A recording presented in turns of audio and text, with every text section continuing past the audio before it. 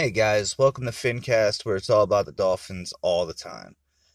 Today I want to touch on those trade rumors that are going around.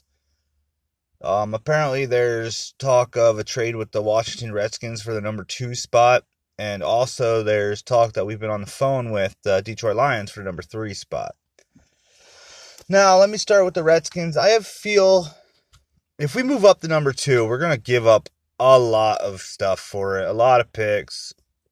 And I'm not saying it's a bad thing, but why would they move the number 2 is the question we have to ask here. And the reason I think they would move the number 2 is just in case Joe Burrow does somehow slip past the Bengals, we're there to grab him. Other than that, though, I feel if Joe Burrow goes to the Bengals and we're sitting at number 2, you should not take Tua there.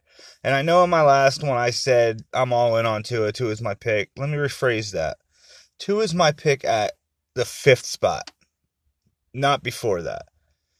Like, if we're number 2 and Burrow falls, great. That'd be amazing.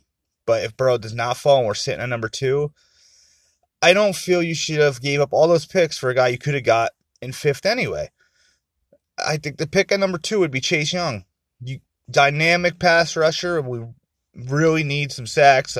We were dead last in sacks last year, I think.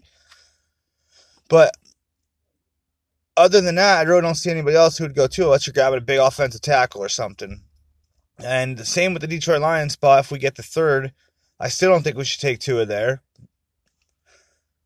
I think maybe Chase Young will fall there, even if Washington doesn't take him. You still get a good offensive tackle. You can get Derek Brown to help out with the defensive line.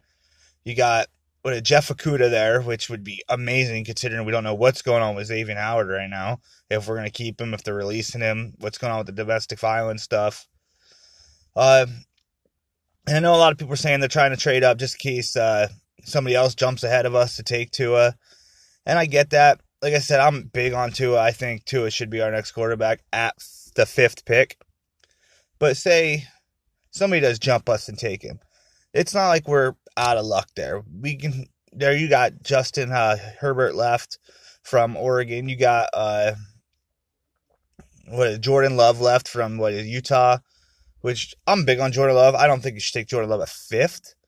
Maybe the 18th pick would be a good fallback there for him. Other than that, though, I just want to touch on those trade rumors. And if it happens, it happens. But I just think if we do move up, we're going to give up a lot of picks to do it. We'll probably give up all our first-round picks to move up there when you really don't have to. Like I said, Justin Herbert's right there, and I think he's right there with Tua. And if so, it's a big draft class for QBs this year. I mean, Jordan Love has a huge arm on him, and you could probably get him in the late first round. But other than that, I mean, I just want to touch on that. Thanks a lot. I'll drop another one tomorrow.